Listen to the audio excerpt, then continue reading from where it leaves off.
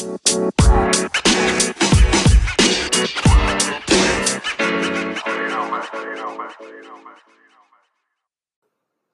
up, peeps? Welcome back. As always, I'm your host, Lee Benson. Thank you so much for joining us for the podcast edition of the AEW Insider. We got a really good show. Today, for me, like a lot of other Americans, it was my last day of work, so I got a lot of free time on my hands. I'm going to bring you guys a lot more content. So remember to check us out on all social media, on podcasting platforms, Facebook and YouTube. It's the AEW Insider. Somebody had a hard time finding our Facebook. So remember, on Facebook, our group is AEW Insider, and our YouTube.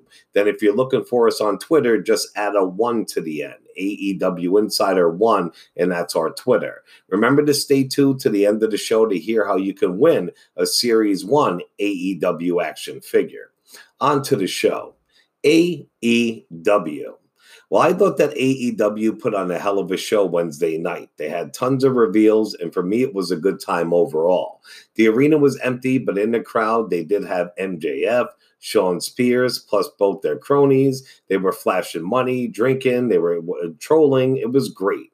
It had a bunch of reveals, too. I don't know if they put it all out there for us because it was their first empty arena show, or they know the government's going to shut everything down soon enough, so they wanted to get it all out and have their debuts. They had 3 big debuts. First, Jake Roberts' client turned out to be none other than New Japan Pro Wrestling's Lance Archer. That was really, really cool, and that guy's going to do really well in AEW. Also, the Exalted One was revealed. I swore for months, and AEW even admitted they wanted us to think it was Matt Hardy, but actually the Exalted One, a.k.a. the leader of the Dark Order, is WWE's Luke Harper. He'll do great in that role, and at the end of the show, Vanguard 1 actually appeared. If you don't know who Vanguard 1 is, you're slipping. But it is a drone, and that is none other than Broken Matt Hardy's drone. He appeared also up in the scaffolding. It was when the Inner Circle was bickering with the Elite, because the Elite is down on numbers because of what they did to Nick Jackson, and they need another member. Well, Broken Matt made his AEW debut, and he will be joining the Elite to take on, the Inner Circle and Blood and Guts. So it was a really, really awesome show. Blood and Guts, they're pushing Blood and Guts back. No reason was given or no date or time.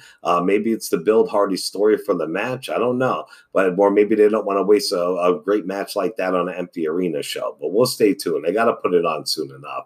But it would be good if they had a couple weeks to, build Matt Hardy's character for it.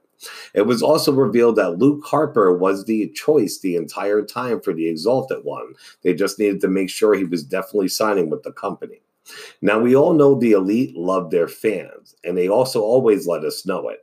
Anyway, they went a step further. Last night, actually, Cody and the Bucks released a phone number that you can actually text, and it goes directly to them, supposedly, in case you have feedback or you want to give your ideas. They're saying that Cody Rhodes spent about 90 minutes the first time around answering texts and reading them. Cody's direct number is 404-737-2083, and you can reach the Young Bucks, give them feedback. Don't be dicks to them, of course, assholes. Well, not all you guys, but you assholes out there. But don't be dicks to them, you know what I mean? Give their feedback, tell them what you want, because they'll deliver. Anyway, the Bucks number is 904-204-1263. Now, Matt Hardy did a great sit-down interview on Talk is Jericho. They talked about why he didn't re-sign with the WWE, the Young Bucks, AEW. You definitely got to check it out. According to a report from the Wrestling Observer newsletter, AEW superstar Jon Moxley is trying to help out a bunch of independent wrestlers whose income had been affected by the coronavirus. Moxley reportedly made different donations to several GoFundMes and Indiegogo accounts. They were set up for indie talent who lost bookings. He apparently donated several $1,000s, but he hasn't been using his real name, and he doesn't want it to become known that he's in that. He doesn't want it to become known that he's the only one donating money, which I doubt. Basically, he just doesn't want to publicize. According to Resorts, Moxley has done similar things over the years for other indie promotions. And that's really good when they get back because, man, Moxley started from the fucking bottom, slept in his car, what have you. We're going to get to a story because there's actually a WWE star that doesn't feel the way about those out-of-work indie wrestlers, which is crazy. But anyway, Pete, we got to pay the bills. I hope this new microphone is sounding sweet. Might have to adjust the volume, what have you. But we'll be right back with some more of the show. All right, peeps, welcome back. Let's get right back to the show. Next, we got some WWE news. Well, WWE never had their second all-female pay-per-view, Evolution. Personally, I like the show. I know it did well for them, but last year they didn't bring it back. Well, on the Women's Wrestling Weekly podcast, they asked Lita, Gail Kim, Christy Hemme about Evolution and who they would pick for their Mount Rushmore of female wrestlers. About WWE not doing a second Evolution pay-per-view. Lita said, or a third Mae Young Classic. Lita said, dude, why is it not back? So Mae Young got so much positive feedback. Evolution was sold out. Granted, you can't look at your own timeline for how people feel because they're like, yeah, you're so great. And I'm like, oh, everyone loved it. But from what I got, everybody responded really well to it. Even just financially, it was sold out. I don't understand why there is not another Evolution and why it didn't make the regular pay-per-view cut. It was really shocking to me. And I have to agree with her because it wasn't that bad. And they're all about female revolution, evolution, blah, blah, blah. It is a dumb move on their part. They asked them who they want to be on their Mount Rushmore of female wrestlers. Christy Hemme said, for sure, these two, Lita and Gail Kim. How lame. Gail Kim said, for me personally, I'd add Molly Holly. She inspired me a lot and she's a great person and that's important to me. At that time there, for some reason, being in WWE, and I was an indie girl, she went out of her way to help someone. That always stayed with me forever. And I was like, I tried to pass that along to certain people along my career. And also her and Kurt Angle are the two that did it for me. I admire them a lot as human beings and for who they are. And Molly Holly is really awesome. I agree with her too. Lita said, I want Chyna on there. I want Becky on there. I want Luna on there. And that's a lot more personal. She was cool. She's just cool. She's underrated and she doesn't get the love she deserves. Yo, Luna Fashad and Chyna were the fucking bomb. Well, WWE released a new poster for WrestleMania, and front and center of it was Rob Gronkowski. It just looked odd to me, and I guess another WWE superstar felt the same way. Out of nowhere with a tweet was Viper Randy Orton. He simply replied, well, ain't that some shit? Now, one WWE superstar who is happy about Gronk signing with the company is his real-life BFF, Mojo Rawley. He was on Busted Open Radio, and this is what Mojo had to say about Gronkowski. Rob is one of the most humble people I know. He's not going to come in with an ego and with an entourage and just taking everything for granted. I mean, he wants to come in and work. He wants to do it right.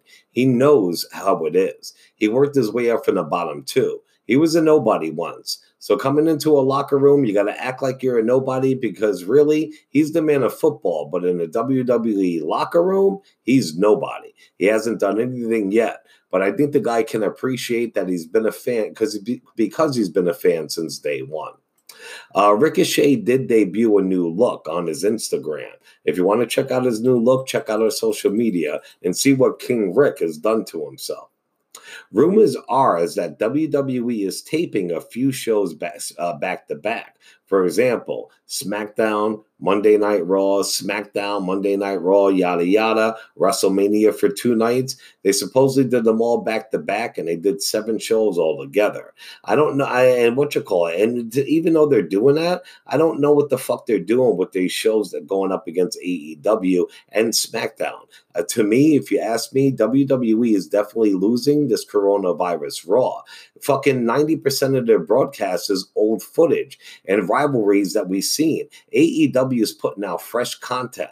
For me, it's a stupid move on WWE's part. They're doing all these taping, just slapping them together real quick, and fucking 90% of the show is shit that we already seen. They got a huge roster of wrestlers and writers, yet they play old shit. If you're a fan like you are, because you definitely are if you listen to the show, maybe not WWE, but most of us are, you've seen all that shit, and you can watch it anytime on a WWE network. It just makes zero sense to me, peeps.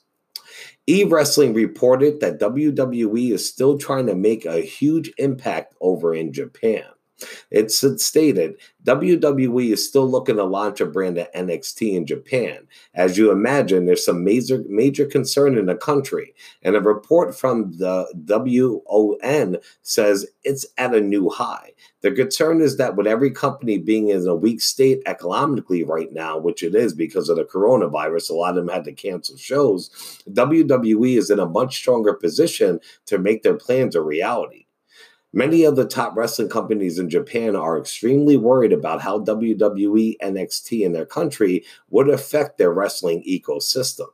As an example, this is that WWE NXT definitely changed the UK. It's huge on the wrestling scene, and a lot of independent companies, a lot of them went out of business according to it. I mean, because of it. So that's fucking crazy. All right, peeps, we got to take a break. I'm catching myself mumbling on. I don't want to kill you guys. I should re-record that whole part, but yada yada. Anyway, we'll be right back. We got some more WWE news. We got some random wrestling news, and you got to stay tuned so you can find out how to win that AEW Series 1 action figure. We'll be right back. All right, peeps, back to the show. People are worried that Brock Lesnar will not be at WrestleMania or these tapings, which I guess they should already know since they're taping them back to back a bunch in a row, but of course they're not going to let us know that. Anyway, he was very smart. When the shit hit the fan, just like when the shit hit the fan over in Saudi Arabia, he hopped on his private jet and he got the fuck out of there. Well, this time he went to Canada. Canada has closed its borders. You could still travel here and there with very good reason, but if they do put it on a full lockdown, Brock won't be going anywhere, private jet or not. Paige appeared on SmackDown tonight by Skype, not in person, so Bayley and Sasha Banks came out and started mocking her about not being there and about her forced retirement. So Paige announced Bayley's opponent for WrestleMania, and it'll actually be a 6-pack match for the SmackDown Women's title.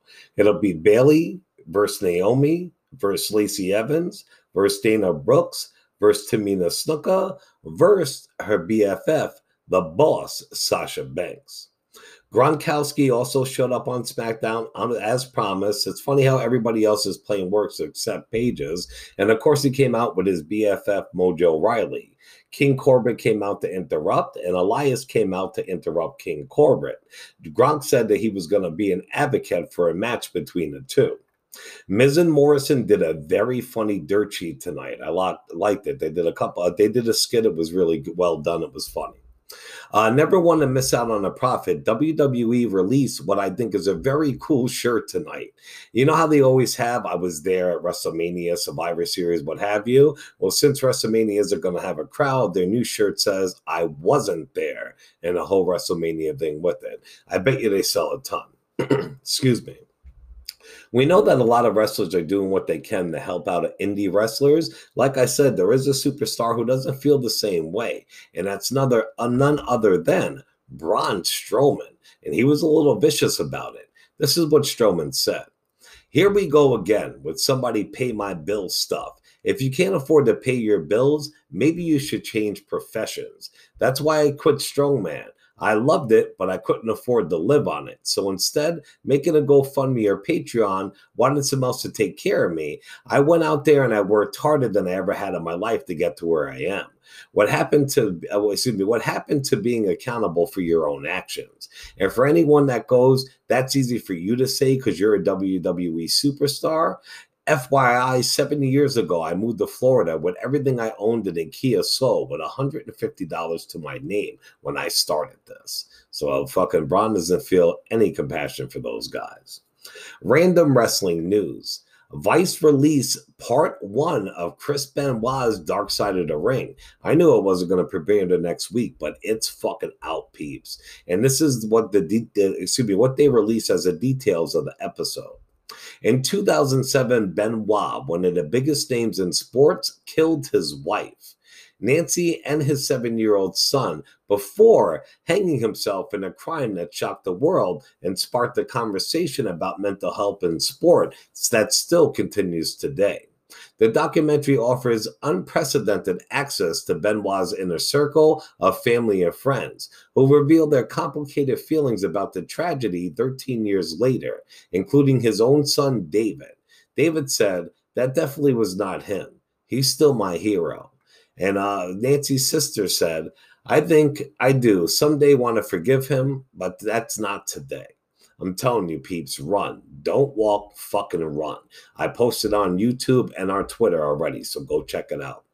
And finally, there is an independent wrestling promotion. They're called Stardom. They're having a pay-per-view that they call the Cinderella Tournament. They're holding it on March 24th. With all this stuff going on around, they're not canceling. And they do have doctors checking fans before they enter the building. So if you're going to Stardom Cinderella Tournament, expect to have your blood pressure and your temperatures taken, or they won't even let you into the venue.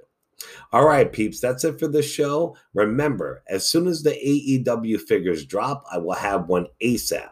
Who's it going to be? Cody with the sledgehammer? Kenny Omega? Is it going to be La Champion? One lucky winner will get one. So if you want to qualify, you just got to do 4 things. Make sure you like and comment our Facebook videos. Make sure you follow us on Twitter. Remember, Twitter, it's the AEW Insider 1. So AEW Insider and then the number 1, that's our Twitter. Follow us on there. And then go over to Facebook and look for us under the AEW Insider and join our group. So if you listen to this podcast, you can't share it, yada, yada. Just follow us, join our group. And when a YouTube video does drop tomorrow, make sure you like and you comment on it. All right, peeps, I'm rambling on. I wanted to bring you this show, though. We had a lot of good content. Like I said, I'm going to be sticking with you guys this entire time. I'm not working anymore, so tomorrow there definitely will be a YouTube show. A podcast, maybe not, but the next day. So I'm going to be up on it now. All the wrestling news that comes out, I'm going to be here reporting it to you instead of every 1, 2, 3 days, blah, blah, blah. Remember to check us out on all major podcasting platforms, Facebook and YouTube under the AEW Insider, and on Twitter, it's the AEW Insider 1. As always, I'm your host, Lee Benson. Thank you so much for joining us for the podcast edition of the AEW Insider. Ciao, peeps.